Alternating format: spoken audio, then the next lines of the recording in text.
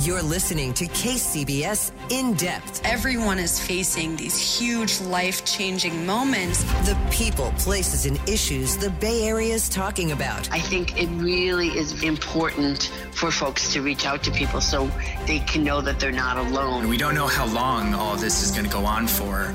And from an emotional standpoint, psychologically, that's a really difficult thing to grapple with. This is KCBS In Depth.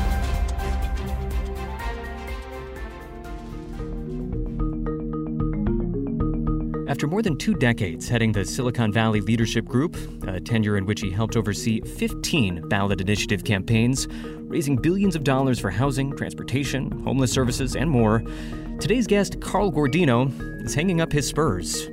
I'm Keith Menconi. This is KCBS In Depth, and today on the program, we're going to hold something of an exit interview with Mr. Guardino to discuss his storied time as president and CEO of this influential South Bay advocacy group, whose membership includes more than 350 major firms, a lot of which you would recognize. And in addition to that look back, we're also going to discuss his perspective on what it's going to take to get out of this current economic jam we're in. Carl Guardino, very familiar voice to many KCBS listeners, of course. Welcome to KCBS In Depth. Keith, it's a pleasure to join you.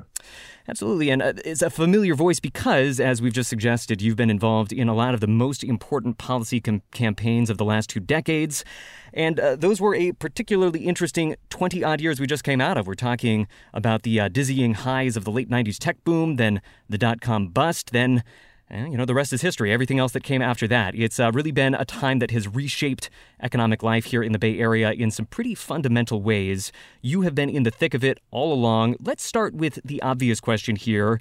You announced your planned resignation in January. Why now? 23 years has been an amazing time to try to make a positive difference for our region and our state through the role of CEO of the Silicon Valley Leadership Group. And over the Christmas holiday last year, my wife Leslie and I took a lot of long walks and runs down in the desert and decided that it was time to try something new. That as meaningful and positive as this has been, it would be wonderful to have one more big adventure in the innovation economy. And decided that the timing was right. The organization was and is strong, meaningful, positive, and it was a good time to allow someone else the opportunity. And when we talk about that something new, you had not selected a new role when you made that announcement back in January. But since then, you do know where you're headed next. And tell our listeners a little bit about that. Keith, first, you're right. In January, when we made the decision on New Year's Eve, and I called the chair of my board of directors the next morning on January 2nd, I just never felt that in the role of a CEO that I should be out shopping for a new role without first telling my board, my team, and our 350 member companies, and then trusting that hopefully my skills and experience would lead to something else where I could make a meaningful contribution. So I offered to stay until a successor could be identified and placed, and they thought that would take 4 months. That would have been May 1st, and then something called COVID-19 and shelter in place happened here in the Bay Area in California on March 17th. Offered to stay longer, and that's why my last date will be Friday, July 31. And over that time, there have been just some wonderfully gracious requests for me to join different teams. And the one that I selected is one that I'm truly passionate about, and it was the reason for the formation of the Silicon Valley Leadership Group, and that is the important role that clean energy plays throughout our world for the lives and livelihoods of all of us. So on Monday, August 3rd, I will be joining visionary founder and CEO K.R. Sridhar at Bloom Energy, whose mission matches mine to make sure that we have clean, reliable, affordable energy for everyone in the world. How can you not get excited about something as inspiring and as essential as that? Well, you found your way to getting excited about many, many different policy initiatives over the last 20 odd years. And I think it would be helpful because I'm sure our listeners, come election time, they've seen those ballot initiatives on their ballot. They know what that looks like. But reading about your work a little bit, there is an awful lot, a lot of late nights, a lot of early mornings, a lot of phone calls, a lot of pavement pounding that goes into getting those ballot initiatives there and making them successful. So I'm a little bit curious for your perspective on what it actually takes to make that happen. Help us understand what your job has been this last 20 odd years. As CEO of the Silicon Valley Leadership Group, 350 member companies, but a firm belief that not only innovation economy employers should be working together, even when they're fierce competitors in the marketplace, but it is also our responsibility to bring communities together so that the issues that we tackle are as important in the boardroom of a company as they are in a living room of people like you and I and our families, Keith. And that's why our intersection of issues have been what we call the issues facing the Bay Area. And the is an acronym for T, transportation, H, housing and homelessness, E, education, and the second E, energy and the environment. Those are the issues that challenge the Bay Area's success, both from a quality of life perspective as well as an economic opportunity perspective. And through direct democracy in a positive, proactive way, the Silicon Valley Leadership Group has led 15 countywide, regional, and statewide ballot initiatives around those issues: transportation, housing, homelessness, open space, Bay Area flood protection, and education. All told, 14 successes out of 15 campaigns are generating $40 billion in local revenue for the improvements that we all know that regional residents deserve. Now, just to take a step back from what was actually done, I'm curious to hear a little bit more about your philosophy and what drove you to do that, because there's a theme that comes up in a lot of the interviews that you've given over the years. You talk a lot about the marriage between, you call them your two passions, that is America's innovation economy on the one hand, and then on the other, the building of stronger communities. So I think for a lot of folks, we're having this conversation in 2020 after some rough years for Silicon Valley. A lot of folks would see the tech firms and Silicon Valley more broadly as occasionally antagonistic to the interests of local community members. And we see protests. We see the Google bus protests over the past couple of years. It's been some pretty fraught times. Tell us why, in your view, these are two things that go together: community interest and the interest of these companies that are members of the Silicon Valley Leadership Group. Keith, it's such an important point that you're making, because we have choices in life, whether it's personal or professional. We can divide or we can unite. And I've always viewed my role as a servant leader as a bridge of bringing people together. And that can be the disparate voices of 350 different CEOs who are often fierce competitors in the marketplace, but should be wonderful collaborators in the community space, but also those companies and the communities and individuals with whom we live here in the region, state, and nation. And when we have an opportunity to bring people together like that, we can truly make a positive, proactive difference. And I'll give just a quick example of how we can bring people together. And it is a philosophy that we have at the Silicon Valley Leadership Group of ownership. And do you feel more ownership when you build a product or when you buy a product? And we've always felt that when people are actually building something together, they feel ownership for that rather than just buying into it afterwards. So when we build coalition around any initiative, we don't come to the broader community with, hey, look, here's our solution. Aren't we great? Come follow us. We start the hard way with a blank sheet of paper that only says what the challenge is, and then we build the solution together. And by doing so, we bring together disparate voices for a common cause. It's a belief in this, Keith, that we call it the 95-5 principle.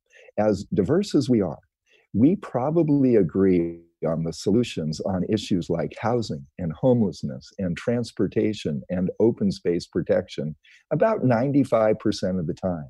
And we spiritedly disagree about 5%. All too often in society, we get so wrapped up in the 5% in which we will never agree that we lose sight of the 95% where we do agree and we could be making positive progress for our communities. We focus on the 95%. We ignore the 5%, and we make great strides forward as a community and as a community of companies by focusing on those areas of agreement. All right. Well, a lot more history to tick through in just a second. Real quick, I want to remind our listeners that they are listening to KCBS In Depth, a weekly deep dive into the events and trends shaping life in the Bay Area and beyond. I am Keith Manconi. Today, we are speaking with Carl Guardino, outgoing president and CEO of the Silicon Valley Leadership Group, about his 2-decade tenure during which he played a hand in some of the Bay Area's most important policy initiatives. And, well, let's put some meat on those bones. We're getting a little bit abstract. What would be an example of an initiative that was particularly hard fought? Of those 15, of the 14 that you won over the last 20 years, what would be one that was particularly hard fought, but you managed to find some common ground with the folks that were not so keen on the idea?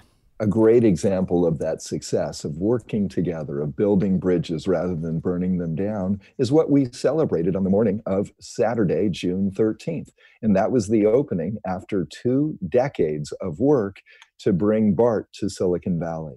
That opening didn't happen because of one celebration. It happened because of 2.5 decades of perspiration and inspiration.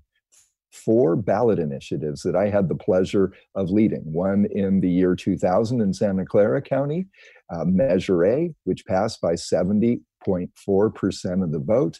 That was to build the first 10-mile extension in terms of the Capitol construction. Then in 2008, in the heart of an economic downturn, Measure B passed with 67.78% of the vote for the operation and maintenance of that first 10 miles of the extension. And then Measure B in 2016 passed by 71.4% of the vote for funds for the 6-mile extension that will bring BART to downtown San Jose and on to Santa Clara. And then Regional Measure 3 that had funds for that BART extension and 34 other Bay Area transit improvements. Took all 4 of those measures, 3 layers of state and federal funds that we were able to attract because of those 4 local and regional measures. And at the end of the day, by building coalition, we built that extension. That segment 1, which opened on June 13th, segment 2, which should open by about 2028, will serve 90,000 weekday passenger trips. 90,000 trips that won't be relying on stalled cars, but will be able to get folks onto BART cars instead. That's the type of practical way that we try to add value to our region. You know, in hearing you talk about that, it's just striking to me how many different complicated things had to go right in order for this project to get completed. And I bring this up too much on the show, but it drives a lot of my perspective on these things. I grew up in Milpitas, and we have been waiting for that BART extension for quite a long time. And it just, I think a lot of people down here were really hoping to see that an awful lot sooner. So on the one hand, it's quite incredible how many people put so much work into this to make this happen. And that is a success story in a sense. But in another sense, doesn't it speak to the way in which this fragmented, many veto system that we have here in the Bay Area, where there's so many people that can say no and sue you with CEQA requests and whatnot, doesn't it speak to the difficulty and unwieldiness of the Bay Area policy decision-making system that we have at this point? It is. And remember the amazing words of Winston Churchill that democracy is the worst form of government in the world unless you compare it to everything else. Yeah. So democracy is messy. And participatory democracy is also difficult. But fortunately, we have the ability for direct democracy. You and I, as private citizens, not solely are public elected leaders, that can drive positive change. So as you look at that 20-year spectrum, 4 different ballot measures, 3 rounds of state and federal funds, that's 3 different mayors of San Jose, 20 different chairs of the Valley Transportation Authority, numerous different members of Congress, 4 different governors working through that thread. This consistency was the business community through the Silicon Valley Leadership Group, who said, our employees and their families deserve transit alternatives that are better than the soul-sucking commute that too many of us realize on a daily basis in the Bay Area. And our founder, David Packard of Hewlett-Packard, created the Silicon Valley Leadership Group just for that reason. Here was his quote, Keith. Our job as CEOs is not to sit on the sidelines and either cheer or jeer. Our job is to get in the game and move the ball forward. That means working with each other and the broader community to make this a better place to live and work. I'm curious, what makes the difference between a successful campaign and an unsuccessful one? All those various people that you had to convince over the years to help make this BART extension happen. You did have that one experience of one unsuccessful measure, and I think a lot of folks that have tried to get stuff done in the Bay Area could have their own failure stories that they could add. What does it take to actually, I mean, is it the conversations you're having with the top political leaders? Is it convincing people on the ground? What really makes the difference? The common components of a successful ballot initiative campaign, especially a campaign that requires a 2/3 vote, is to find common ground and to truly meet the needs of what voters and taxpayers are willing to reach into their own wallets rather than their neighbors' wallets to fund. And so it is truly meeting the needs.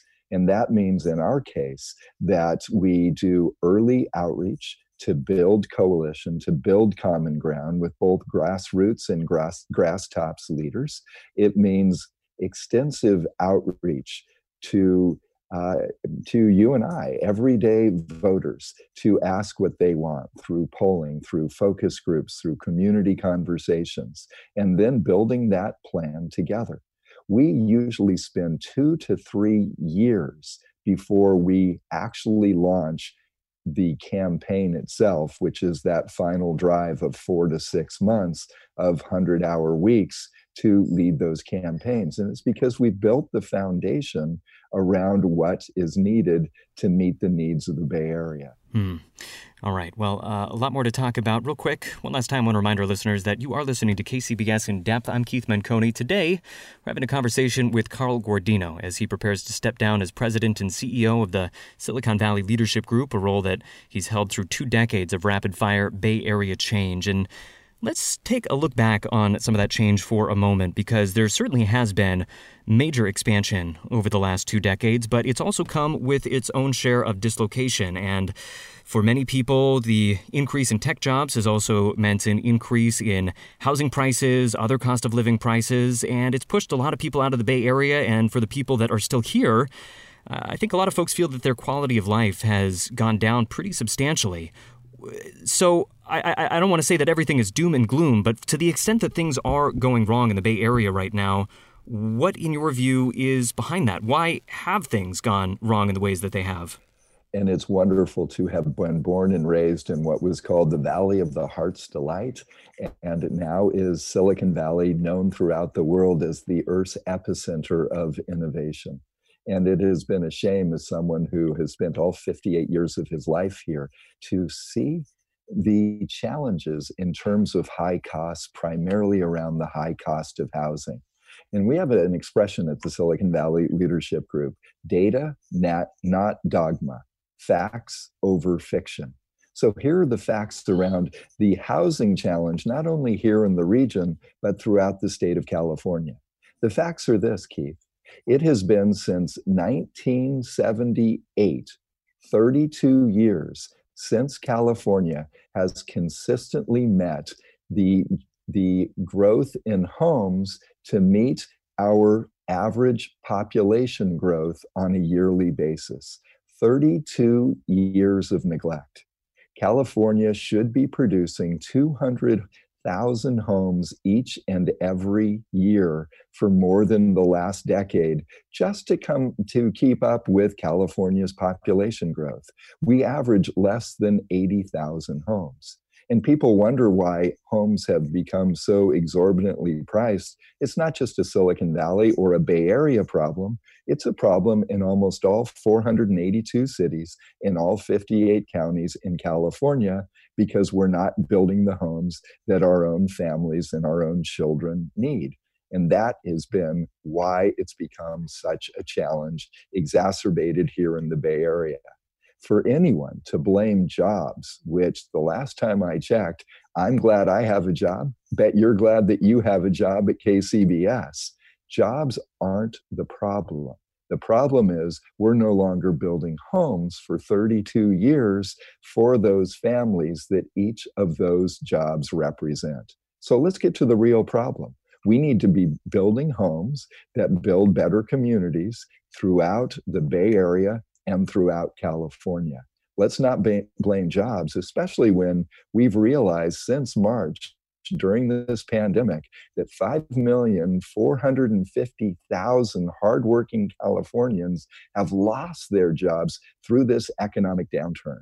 Let's grow those jobs back, but let's grow the homes that we need to house those jobs and the families that they represent.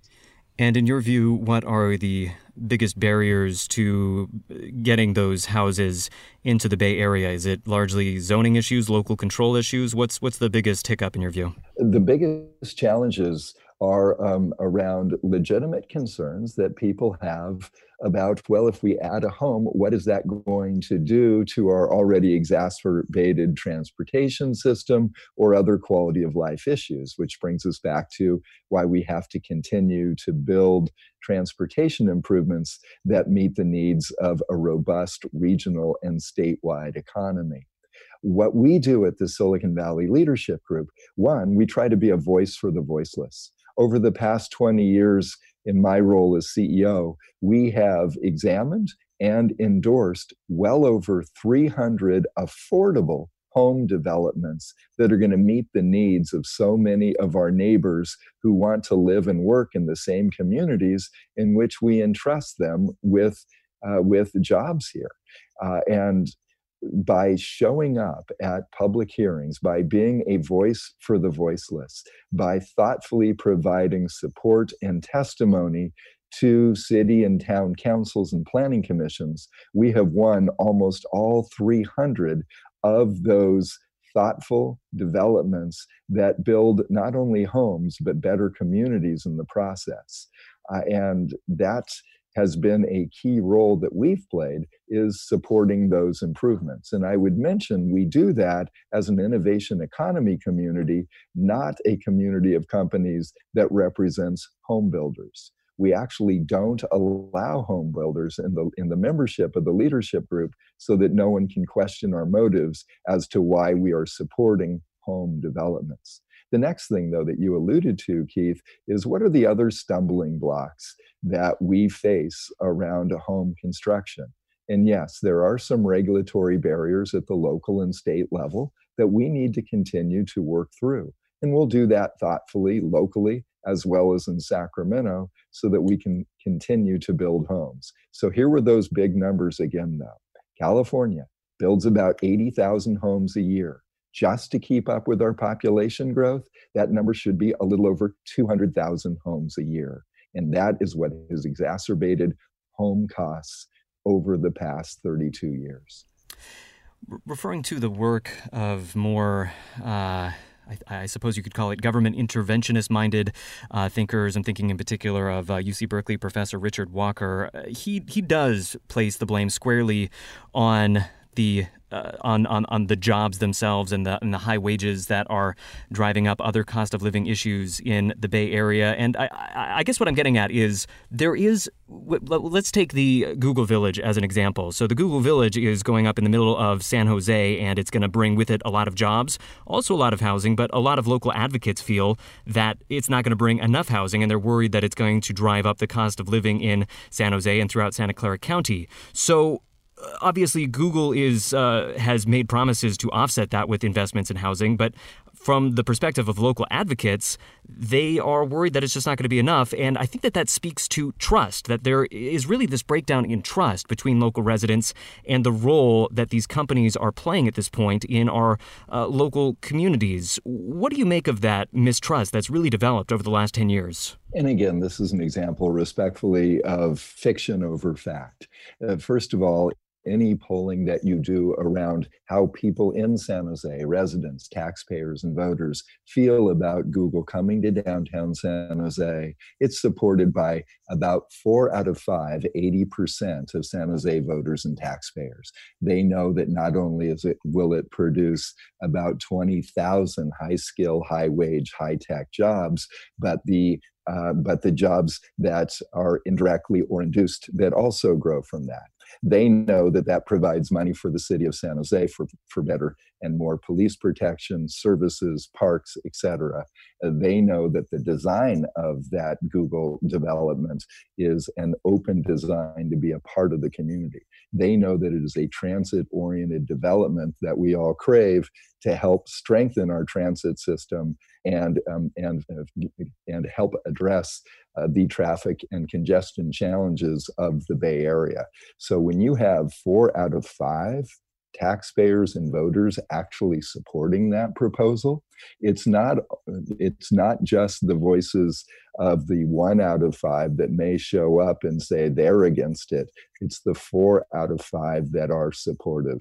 In terms of saying that jobs are a challenge or a problem, especially in an economic downturn, again, flies in the face of the strength of a strong economy that we should be applauding and not arguing against. So I haven't heard of the professor that you are referencing, but again, what we would strongly suggest is that the growth of jobs is a strength for this region and for California. One other point on this, in terms of employers contributing to the solutions around housing. And this is why the Silicon Valley Leadership Group created Housing Trust Silicon Valley 20 years ago. Voluntary contributions, well over $350 million from employers contributed to date, $4 billion in private development leveraged through those voluntary contributions, 30,000 new housing opportunities, divided 1/3 for people who are homeless or who are experiencing homelessness, 1/3 for affordable rental homes, 1/3 for people securing a new home through down payment and closing cost assistance. That's what we do as employers, stepping up in a positive and proactive way. So if we talk about that 1 in 5, so 4 and 5 in favor of the Google Village, and 1 in 5 against. I mean, even if it is just 1 in 5, it is an increasingly vocal 1 in 5. It's an increasingly, I would say, distressed 1 in 5, and we've been hearing more and more from them in recent years. Do you agree that, at least for them, it speaks to a growing level of mistrust between some of these companies and their local communities? Again, what's wonderful about a democracy is we should hear from all voices. What we can't do is confuse a small amount of voices, 20%, as saying that speaks for the other 80%. 80% But do you think that more could be done to bridge that divide? We should always be building stronger bridges. But we also have to remember bridges go in 2 directions.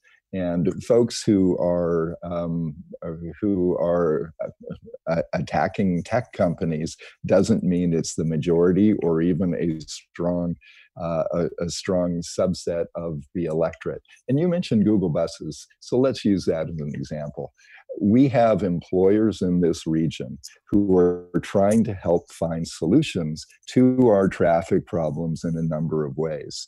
And when you add up employer shuttle buses of companies, small, mid-sized, and large, completely not at taxpayer expense, all at company expense, that would be the 6th largest transit agency in all of Northern California, zero taxpayer expense. When you see an employer shuttle with 42 passengers on it, that means that 41 fewer brake lights in front of you, because people who would be driving those cars alone are now on that single bus. We should be thanking companies for making that type of an investment in creative solutions to our traffic congestion rather than picketing them. Yeah. Well, we certainly have all enjoyed getting a little bit of a respite from the traffic headaches over the last couple of months, although obviously at a very, very high cost. Let's pivot and talk about the current economic jam that we find ourselves in at the moment, because you are actually going to play a bit of a role in helping us find our way out of it. You are one of the members of an economic advisory council put together by San Jose. It's called the Silicon Valley Recovery Roundtable, and I know that you all are putting together a list of recommendations that are going to be released for, how to rejuvenate the local economy amid this pandemic. It seems like we're no longer really going to be talking about the post-pandemic recovery, because this is just going to keep going on, and we really need to be thinking more about the mid-pandemic recovery. I know that the recommendations aren't quite ready yet, but very curious for your thoughts. What is going through your head as you're trying to find solutions to all this?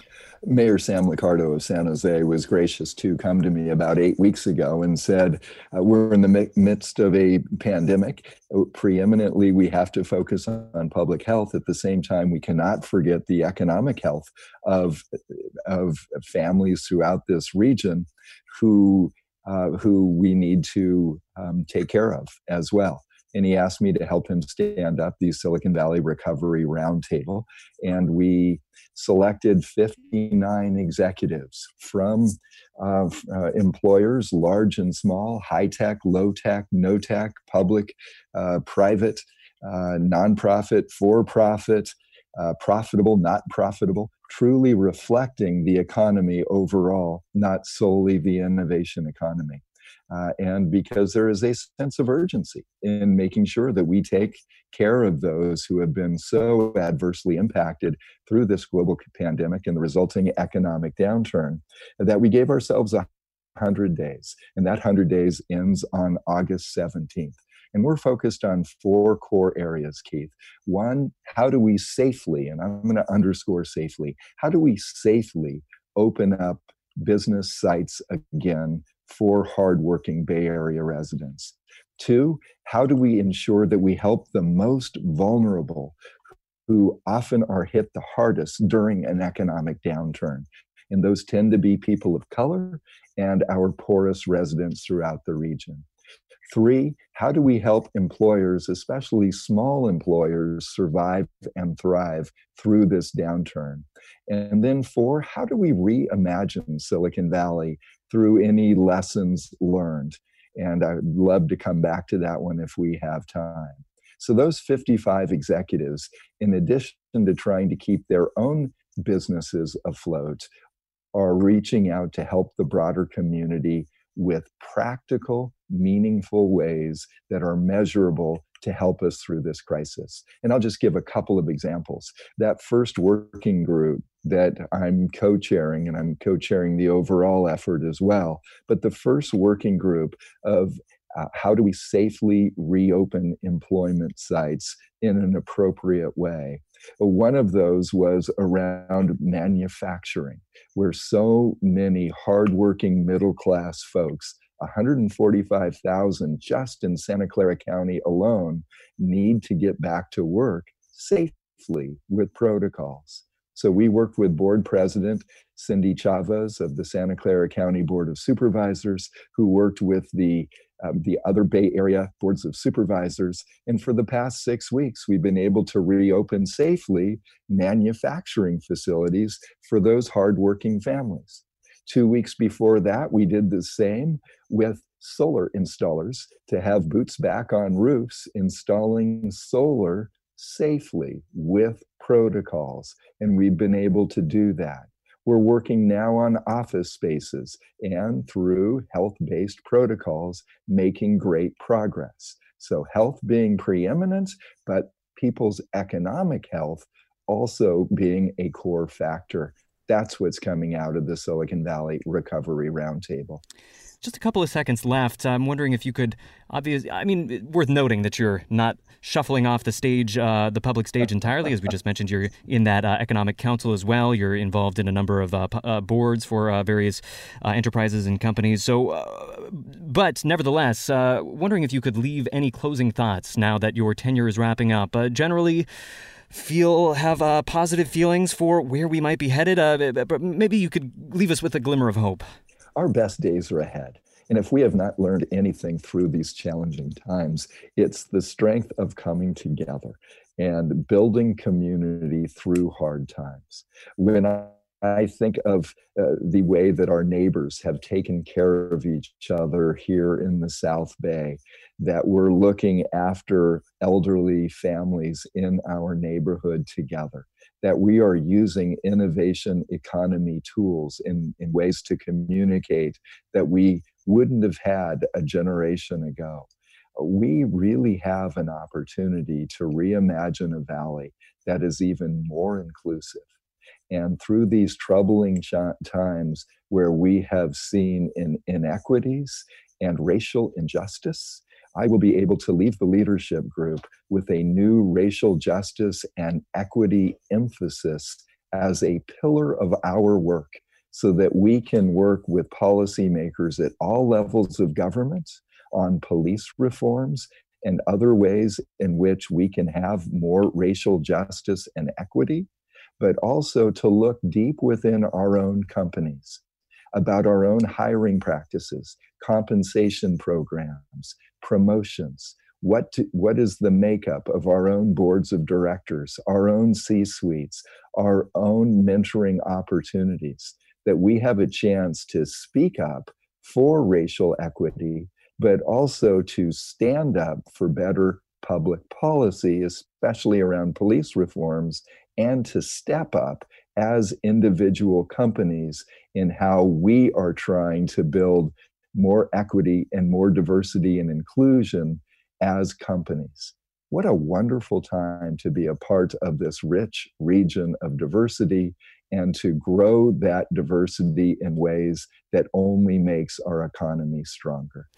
All right. Well, I'm just going to let our listeners bask in the warm glow of those high expectations, and hopefully we can all live up to them. There's a lot of work, as you just said, to be done by all of us. We have been speaking to a guy who has done a lot of his share of a lot of that work. Carl Guardino, he is the outgoing head of the Silicon Valley Leadership Group, served in that role for 23 years, heading out in just about a month.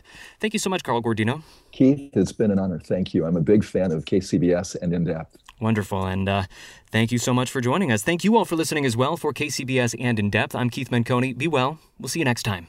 You've been listening to KCBS In Depth. Get every episode by subscribing on Apple Podcasts, Stitcher, and other podcast platforms. Visit kcbsradio.com for more news and interviews. We are the Bay Area's news station, KCBS.